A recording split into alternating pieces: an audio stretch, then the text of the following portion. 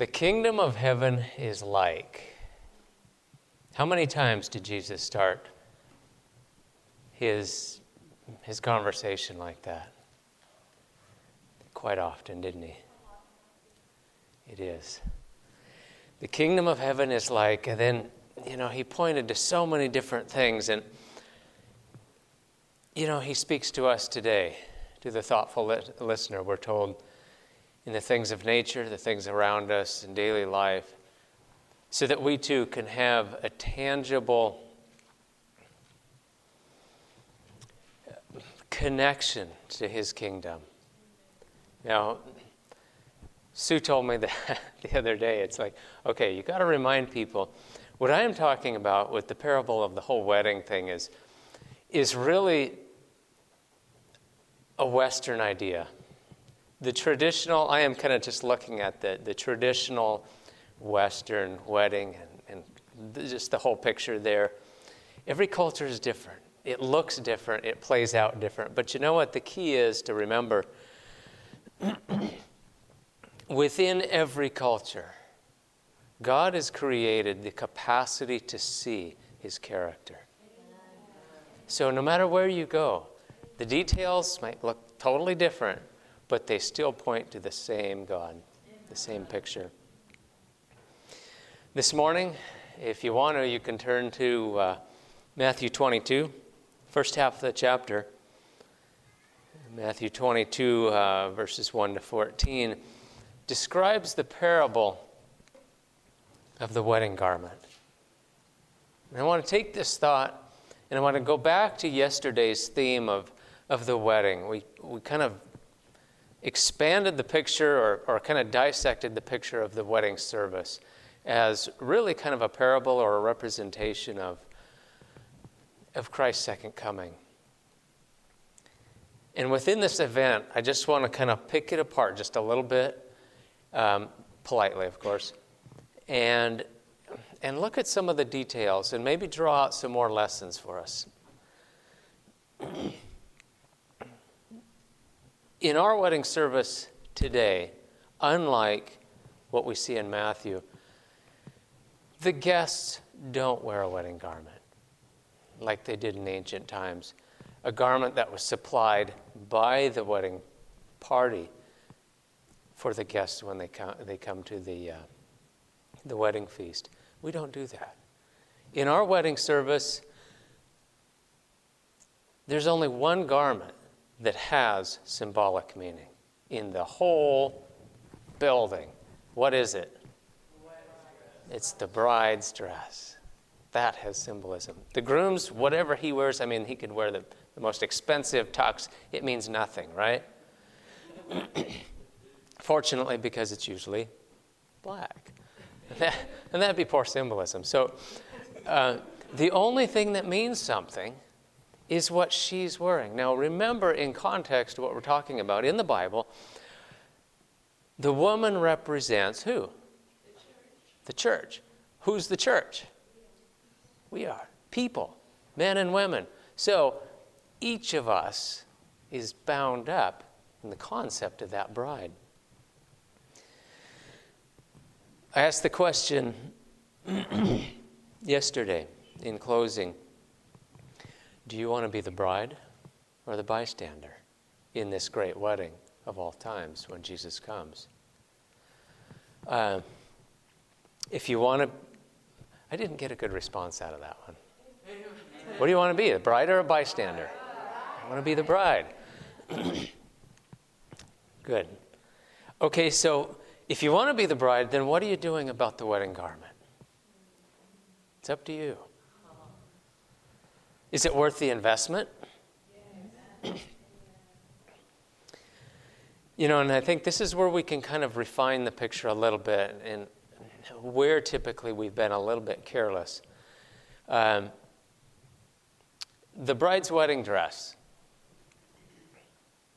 We just said that it's symbolic, right? Typically, what color is it? White.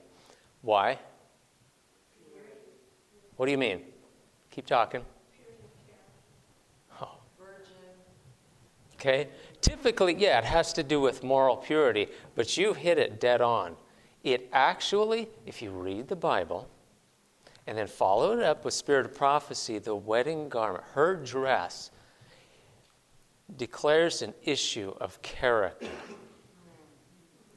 Follow? Go to the spirit of prophecy. The garment of Christ's righteousness, it's all about what? Only moral purity? No. It's a big picture, isn't it? It's the character. Yeah. And so I kind of want to tease this apart a little bit. We're not totally off when we make that generalization, even in our Western society today. But what I want to kind of draw apart is it's her veil that is symbolic of her moral purity, her innocence, her virginity. Okay? And we're going to look into God's Word, and what I'm doing today is actually combining two separate presentations, so we're going to kind of have to scrunch a little bit. But let's go on. In the book Christ Object Lessons, page 3, starting on page 309, we hear this. By the wedding garment in the parable is represented the pure, spotless character of Christ's true followers. The character that they will possess. To the church is given that she should be arrayed in fine linen, clean and white, not having spot or wrinkle or any such thing. The fine linen, says the Scriptures, is the righteousness of the saints. So where did the saints get this garment? It is the righteousness of Christ, his own unblemished character, that through faith is imparted to all who receive him as their personal Savior. This covering, this robe of his own righteousness, Christ will put upon every repenting, believing soul. What's the issue there? The character, which has to do with what? How do you define character? Okay, who you are when nobody's looking, yes. Okay, thoughts and feelings. Yeah, it's the combined whole of all your thoughts and feelings. Okay? Who you are with your thoughts and feelings when nobody's looking. And even if people are looking, I mean, we've all got this internal dialogue going on, right? So we can be out in public and still have these thoughts and feelings that might be pretty dark if people were to be able to see that. Christ Object Lesson goes on. It says, the man who came to the feast without the wedding garment represents the condition of many in our world today. They profess to be Christians and lay claim to the blessing and privileges of the gospel. Yet they feel no need of transformation of character. They have never felt true repentance for sin. They do not realize their need of Christ, nor of exercising faith in him. They have not overcome their inherited and cultivated tendencies to wrongdoing. Yet they think that they are good enough in themselves. As the spiritual, so the physical. I brought up this idea yesterday that there's this inseparable union between what we do in the body and what we do in the spirit. Mrs. White talked a lot about, on the subject of health, what happens between the mind and the body is also an inseparable union. If the body is ill and broken down, what's going to happen to the mind? Ill and broken down. It's not going to have the capacity to grasp the themes of the gospel. Right? And that's why Christ, when he came, healed the body so they could understand the spiritual element. And what I'm saying is the picture, the way God built us and he built the universe around us, there's this inseparable union between what we do physically in the relationships between each other and how we view and relate to God himself. And hopefully over the next few days, you'll start seeing more and more of that connection. So with that, let's let me kind of encroach upon your toes a little bit. Ladies, you are humanity's representatives. Okay? Were you telling the truth the day you walked up that aisle in the color of your garment? What's your character like? Or if you haven't made that journey, what do you plan on doing with your character? And again, within that picture is all of us, men and women, right? Us men can ask the same question. What are we bringing? It's an issue of character, isn't it? So easy it is to just put the clothes on, put on the nice smiling face, and just stand like this happy soldier, this happy Christian. But inside, what's going on? See, it's all a parable of the spiritual element of life. It's this thing that we can't see and can't touch, but nonetheless, it's so much of who we are. How are we going to play that out? Is your character important to you? Amen. Right on. So, with this element of character, does it just happen? Is character what we're born with? No. We may be born with a particular personality, right? And I think a lot of times we kind of just let it all cook together into kind of this stew. And we start thinking that my personality is who I am, and it's just the way I am, and we kind of start sucking in character with that, and it's, you know what? It's just the way I am. Get used to it. And we forget that, again, this is a spiritual picture, right? And it's our character that has to be submitted to Christ. Well, I'm just like that. Okay? And we start thinking that we own our character. And Christ says, no. You bring your character. And we use this word, transformation. And what does that word mean? Change. Well, but it's bigger than that. One form to another. Closest word, cousin to it, metamorphosis. You're going from something that is worm-like to something that is magnificent. Yeah, beautiful, completely different.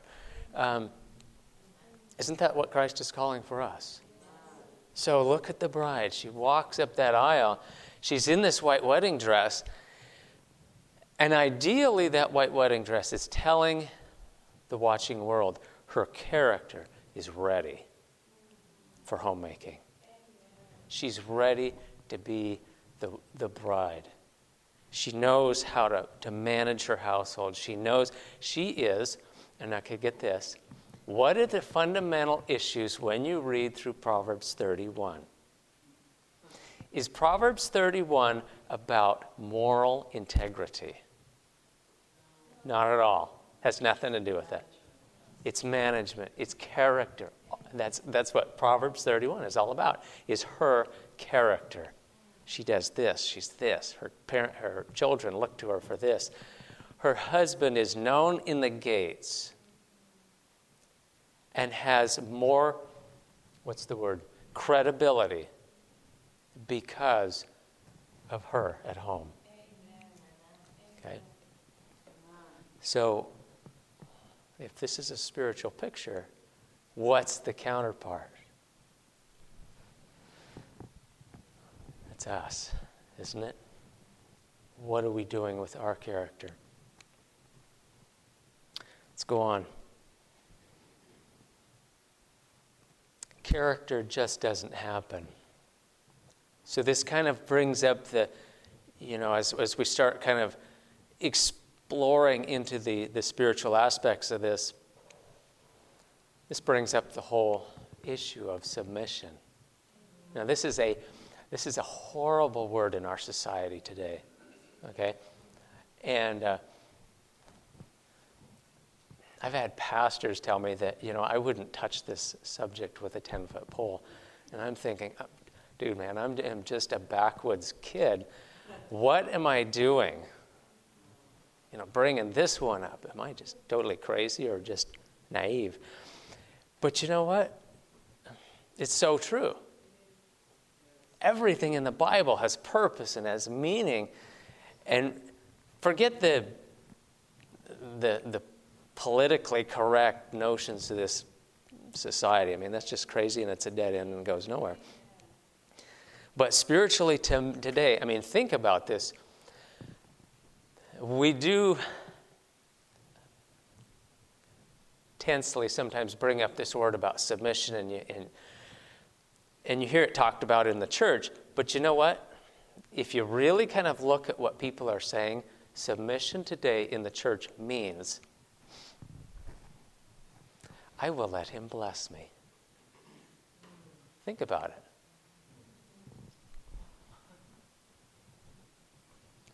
I've got a story about it. Maybe I shouldn't share that one. You remember the conversation? No, never mind. Okay. It would take too much background, and then that would be a little too much. So, I will let him bless me. I'm me. I'm okay. And so, I will submit to the Lord's giving me all these nice things because I teach Sabbath school, I do this, I do that. And aren't I just a happy Christian? And we get out the white paint and go all over. See, I'm his bride. But what's going on inside? The issues that Christ rebuked the most, was it drinking and carousing and just barbarity? No, it was the issues of what? In the heart. It was pride, arrogance, belligerent. It was selfishness. Yeah. Self-righteousness. I can do things fine, thank you. Yeah.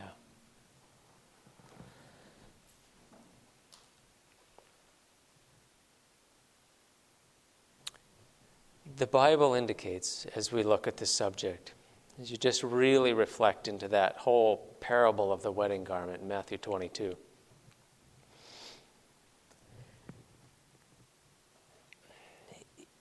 It is incumbent upon us, it's our duty to conform our character to what he wants, he being Christ, isn't it? If we love him, if we recognize what he has done for us and what he's providing for us, it's like, whatever you want me to be, that's what I want to present to you. So think about this. Okay, I want to kind of work with you guys a little bit. Y'all know we've got a scale that we talk about occasionally, the scale of 1 to 10. Maybe guys do this more. Do ladies do this at all? Do you really? Okay, the 1 to 10 scale, right? Okay. So, guys, 1 being, oh, she needs a little bit of help. And 10 being, wow. Okay, that just kind of gives you the shakes when the 10 walks by. But let me ask you this to make this point. Guys, into your life, in maybe a closely developed friendship, this happens maybe fairly quickly, comes a number 43 on the scale of 1 to 10. I mean, this is just,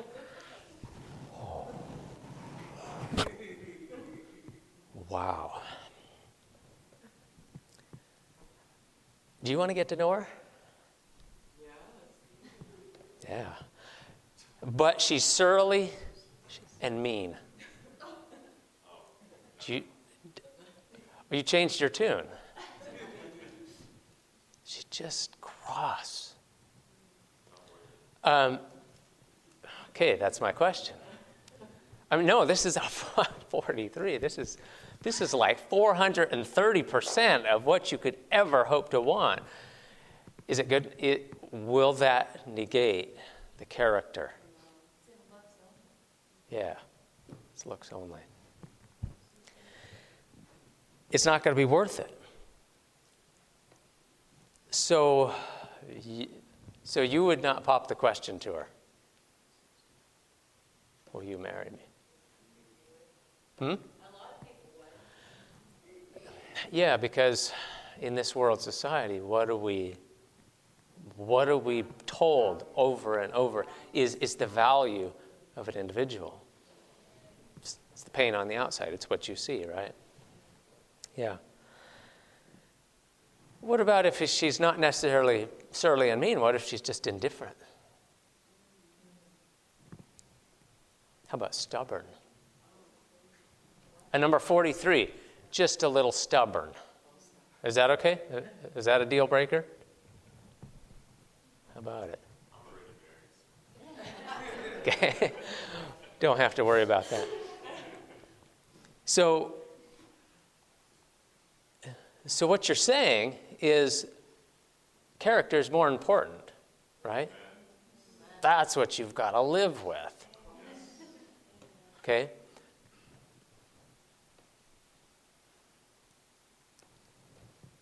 So what is Christ after? Same thing. We get married, and it's only a lifetime that we get to have a relationship, okay? Sometimes we can put up with flaws of character for a lifetime. I mean, we get used to each other, right? And we integrate, we mesh, and we learn to live with each other, even with these little differences that might pop up every now and then. But Christ is inviting a bride home that he has to spend how long with?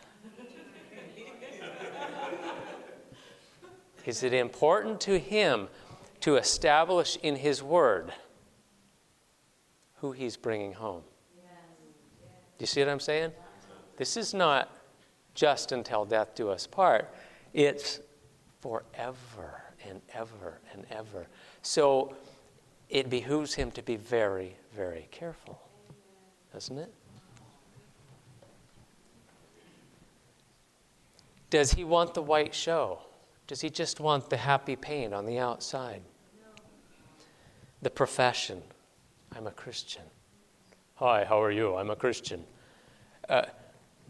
Why are you so heathen? No.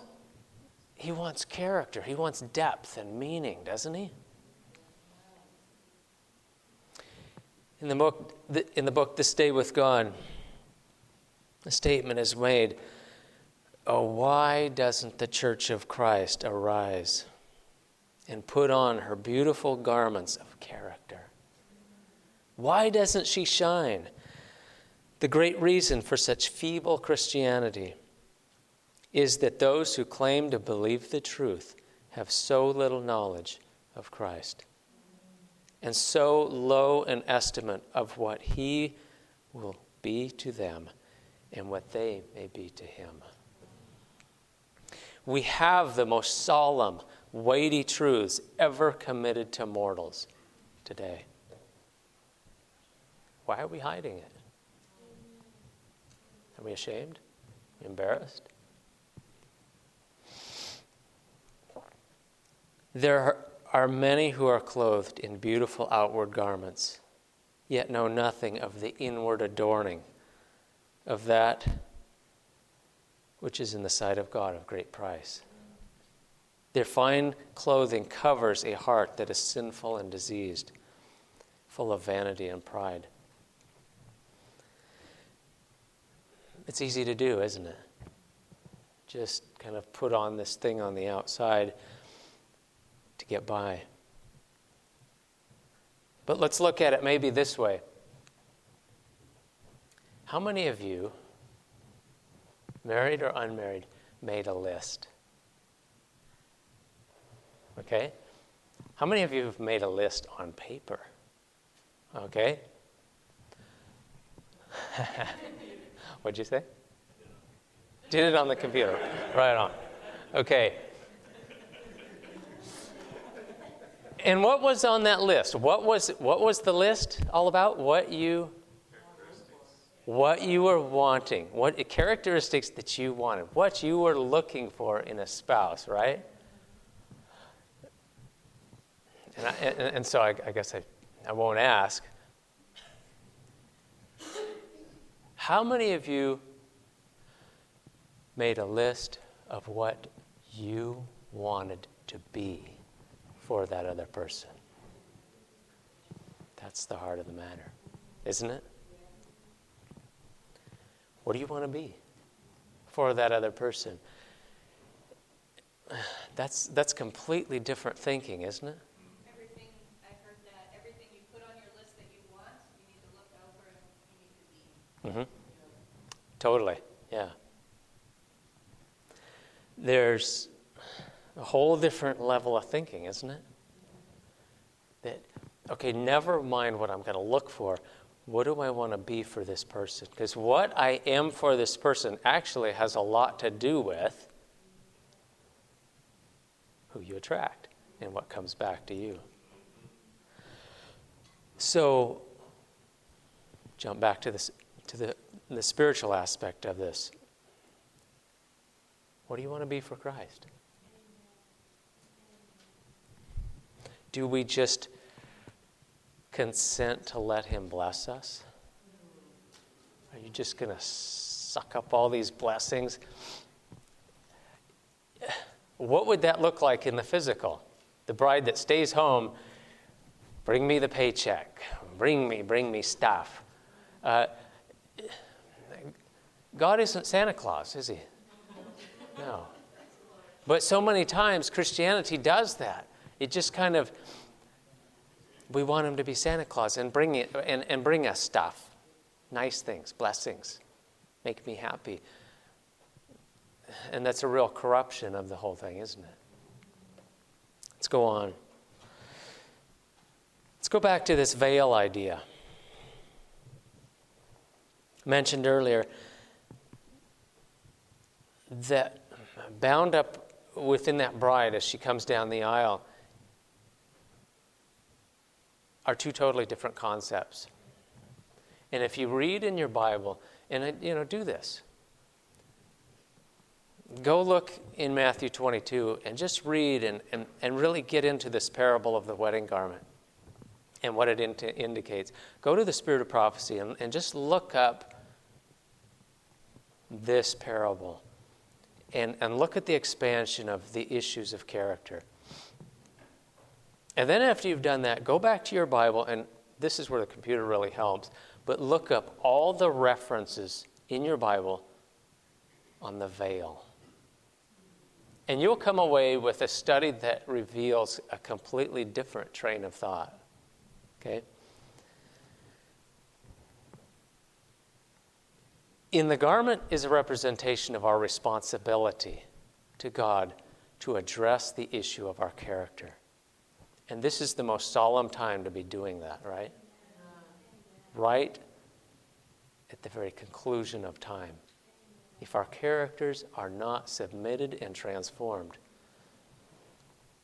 it doesn't matter if we want to be the bride.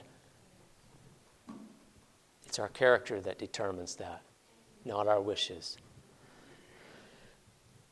The veil,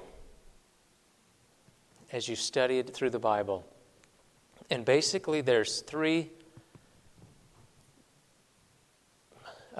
concepts. They are three different kinds of references, I guess, in the Bible where the veil comes up. Number one, anybody have an idea? The sanctuary is one. That's actually the most prevalent what's the word I want? The most common reference of the word veil is with the sanctuary. You also have the veil that Moses wore. That is mentioned several times through the Bible. Pardon me? Rebecca. The third reference that you see show up quite often is the woman's veil. Okay, so you've got the woman's veil, you've got Moses' veil, and that's a whole nother study. Look into that, why Moses had to wear a veil. It's just, it punctuates this point marvelously. But then the most common reference all through the Bible is the veil of the temple. What is the veil all about? What's it there for? And this is kind of another reason I want to pull these two apart, the wedding garment, the wedding veil. As you said earlier, when I asked about, hey, what does all this white symbolize? You said basically moral purity. Okay, but let's pull it apart because there's some issues here. Let me ask you this. Can a virgin have an immoral and corrupt character? Totally. Yeah. Jesus said in Matthew 5:38, "Whosoever looketh upon a woman to lust after her has committed adultery with her already in his heart." Okay? Is this text only talking to the men? No. It goes both ways, doesn't it? So, having this moral purity is not the only thing that matters, right? Go back to my 43 example. If she is just the absolute knockout you could ever imagine on a scale of 1 to 10, and she has kept herself pure, let's go back and rethink the deal. Is that a plus? Totally. But is that going to compensate for this awful character she's got? No. It's not, is it? What'd you say? Characters can change. Yeah, they can. You going to make that gamble? Okay, let's go on. The flip side. Can somebody have an honest and chaste character and not be a virgin? Totally. Yeah. See, they're two separate issues. Yes, there are times when we can make mistakes and realize after the mistake is made, wow, I just gave away the most precious gift God had ever committed to humanity in innocence. And we can repent and we can think about it and really learn and go on from that day forward and live differently. Right? There are many who realize later in life that moral freedom is never free. And so with a heavy heart and burdened conscience, turn back to that straight and narrow way that God calls us to live through, live by. Does it change who we are? It really does. Profoundly and forever. It changes who we are. So, coming back to this concept, okay, so what is the veil all about? What's the lesson in that? What's the parable? Like I said earlier, you get these three different concepts in your Bible: the woman's veil, the temple veil, and Moses' veil. Read all those references, and what keeps coming back is sanctity, privacy, modesty. These ideas just keep coming back in these references: sanctity, privacy, and modesty. Think about those two words. The veil is a call to a deeper relationship. See, and the thing with veils, they're not meant to be permanent. She walks up the aisle, okay? And it's that veil made of fine, delicate material that just, you can see that radiant smile in her. I mean, this is the day, right? And she comes up. They say their vows, okay? And then the minister says, you may now kiss the bride. And the veil comes off. Okay? And until that veil comes off, there is no freedom. Right? 2 Corinthians 3, the last half of the chapter, talks about this in context to the veil that Moses wore. And that veil that Moses wore is still on the hearts of the people of the Corinthian time because they refused to accept Christ. The veil is still over their hearts. And he says, when they accept Christ, that veil will be taken away and there will be liberty. Okay? A liberty to engage in a closer relationship. Now follow this. This just blew me away when it struck. At the wedding, the veil says, I'm bringing my innocence to you. So the veil represents the physical veil that every woman is born with. God did nothing without a purpose and meaning. Okay, just follow what I'm saying and just think about it. The spiritual parable is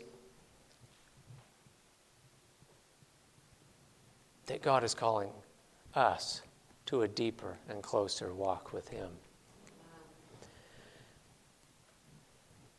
The groom that stands up here watching the bride come forward, what veil is he more concerned about? The outward show that she's wearing? Or who she's been in private? You know what I'm saying?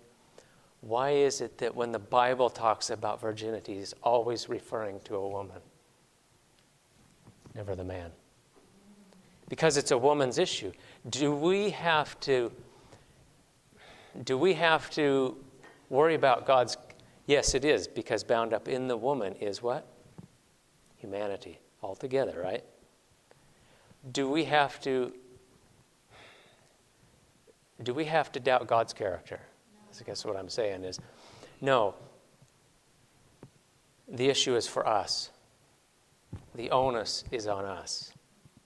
What are we going to do? How are we going to relate to God? The veil hides a closer, more intimate relationship. Was it God's plan to have that veil in the temple? No. He wanted to walk and talk with us in the cool of the day, in close contact, in physical, I can see you, he can see us, and we could walk and talk. It's only because of God's holiness and his sacred character that he could not,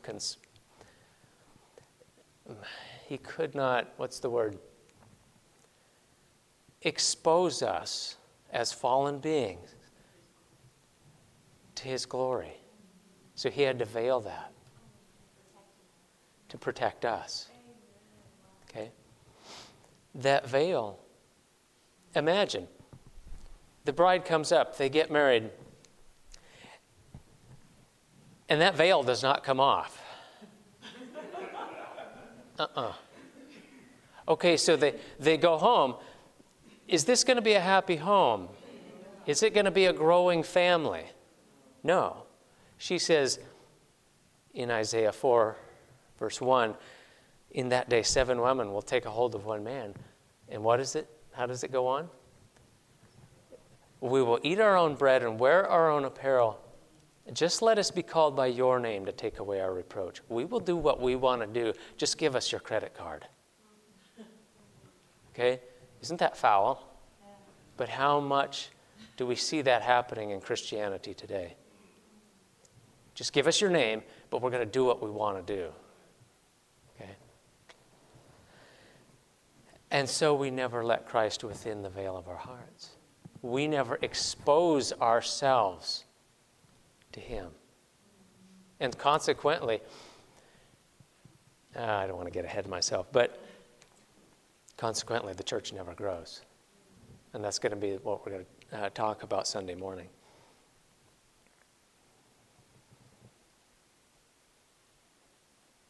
In Revelation 14:4, the concept of the virgin is brought up in association with the 144,000.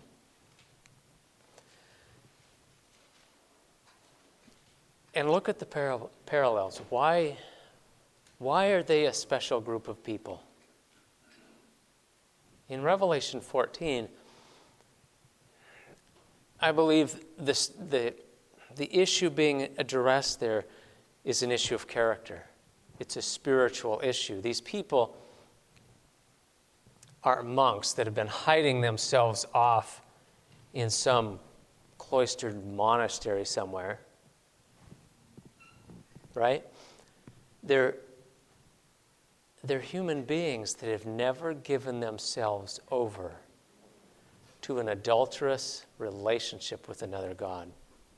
They have kept themselves pure for the one holy God, the creator of the universe.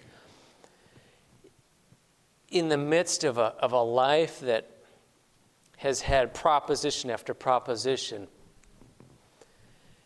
believe this way, think this, think that. Hey, isn't this concept really neat? Let's go. No, we haven't chased here and there. Behold, he's in the secret chambers. Behold, he's in the desert. We haven't. It's a people that have maintained their focus. I will remain pure for him only. And we see it in Revelation. This is a special group of people to God. There's a depth of relationship with them that can't be matched. And so they follow the Lamb wherever he goes. Isn't this marvelous? Can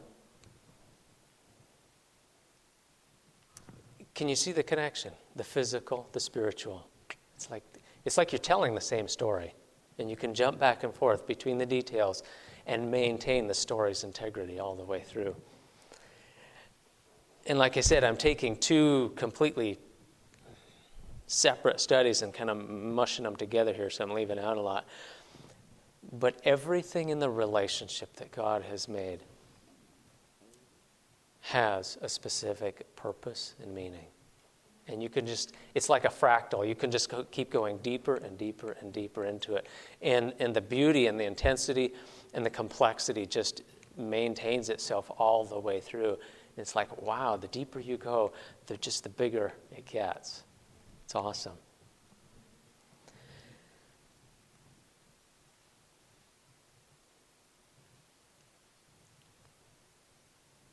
So to kind of boil this down, in the wedding garment, we see a call to us to set our characters in order. To really put a lot of thought in, what does he want from me? I want to be that. I want to be what he wants me to be, which is just like him. His character.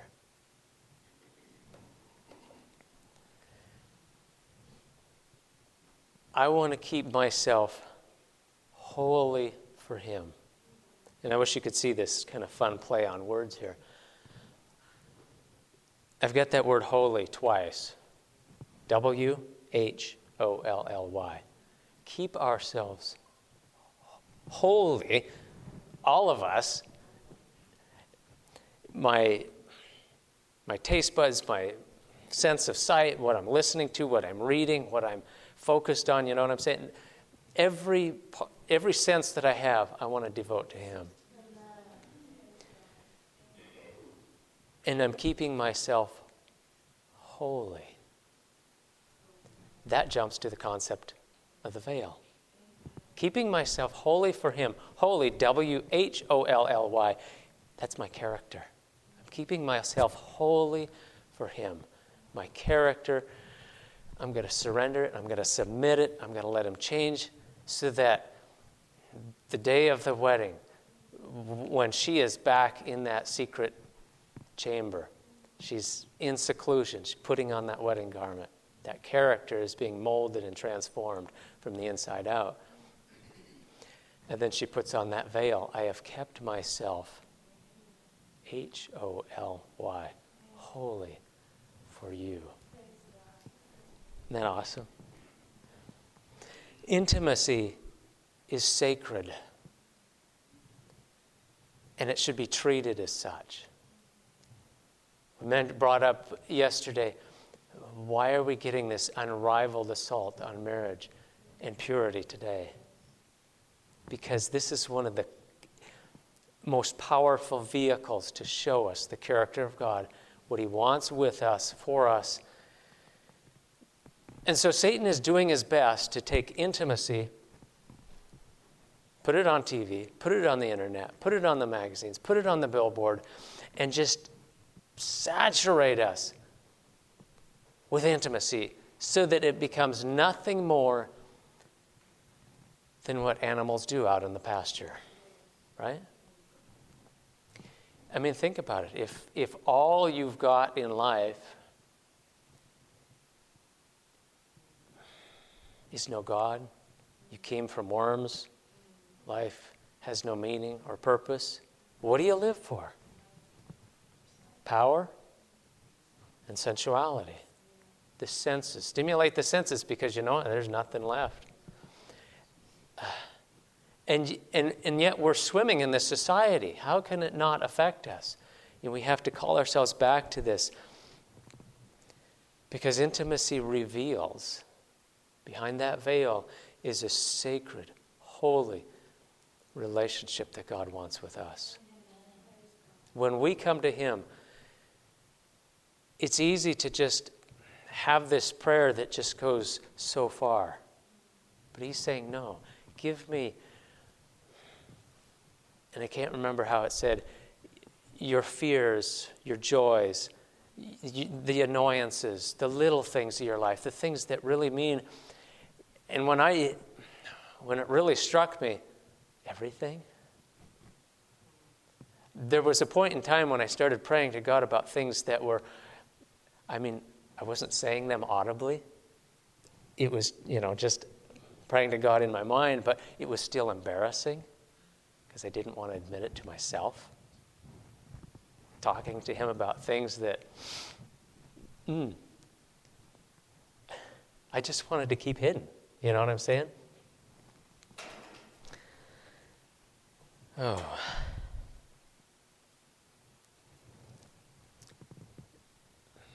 Think about what happened in 70 AD when Jerusalem was finally conquered. The Romans marched. No. I'm mixing my stories totally up. Sorry. Back way up. The crucifixion. The Jews had this whole system of religion, right? Of spirituality and what things came to mean to them.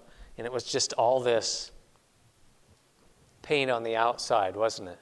It was a pretension. It was a show to gain the glory and the recognition from fellow human beings, wasn't it? They had this pretension of having this close relationship with God, but when Christ died and that veil in the temple was open, what did it reveal? The veil in the temple. When it was torn open, there was nothing in there. 400 years ago, that ark was secreted, right? It was an empty room. Who'd that veil represent? It represented Christ, which is a whole other story that you can just dive into, and it's like, wow. Through him, we pierce the veil, and there is freedom. Spiritually. Veils weren't meant to stay. Okay? The veil up front comes off and the physical relationship commences. Tomorrow morning we're talking about the honeymoon. And Just let your mind go. The other veil goes away. And there's a deeper and deeper relationship that's commenced. Okay, that's what God is calling us to. That's what he's desperately wanting for us. As the spiritual, so the physical. As the physical, so the spiritual. There's just this intimate connection there. Study it out. Commit yourself to a deeper, deeper relationship with God. Give him everything. It'll be worth it. It'll be worth it. Does this make sense? Yes. Is there anything that kind of left you hanging with the, what on earth is he talking about?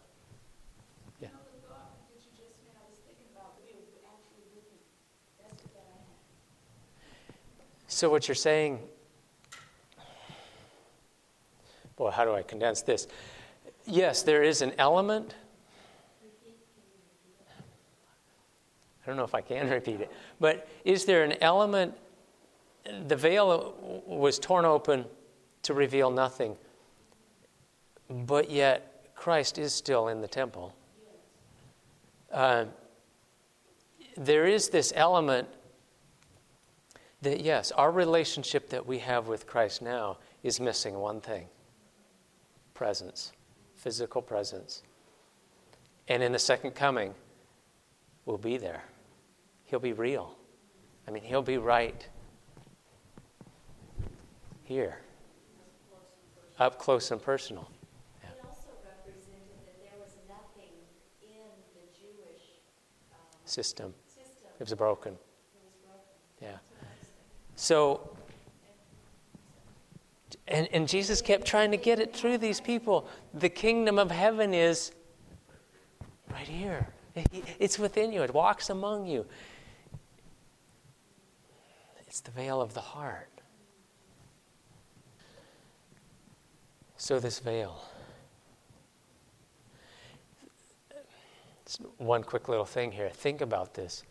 Moses talked with God many, many, many times. Right? He never had to wear a veil. Right? He talked to him so many times. But yet, one time, he asked God, show me your glory. We've been talking all these times.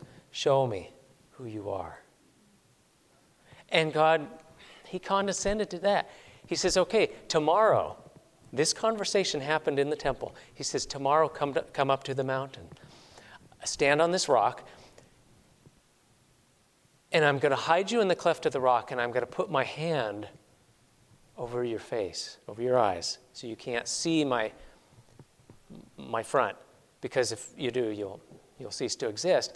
But I'll walk past, and I'll take away my hand, and then you will be able to see my backside and live, and I'll proclaim my character.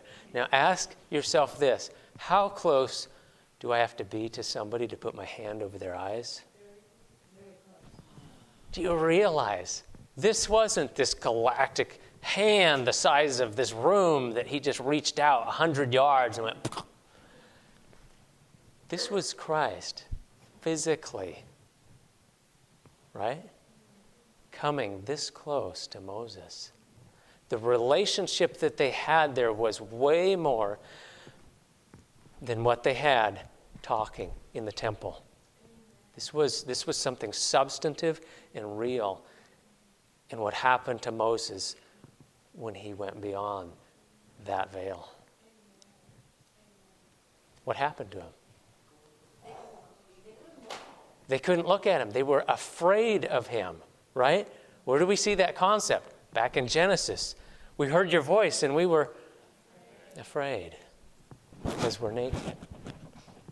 Okay? That's the natural response of our hearts. I think that's his hope. To have that closeness, to have a people at the very end of time that fully represent his character. And that is so contrary to the lie and to the accusation in this courtroom of the universe. You can't do it, Satan says. Yeah. You mentioned He emptied himself right on. Our time is up. Tailing right really well with this, study the veil. And just go home and study the veil. And then the next thing, study the secret. Study the word secret. The hidden manna. Anyway, it just goes so deep. Let's close with prayer. Lord, most holy Father, oh Lord, help us understand. Life, as we've been living it, is so superficial. And we just ask you to show us the depths of meaning that you've put within it. That is right here that we can be experiencing now between each other to see what you want for us. Show us this and help us to submit and to surrender to you wholly. In Jesus' name, amen.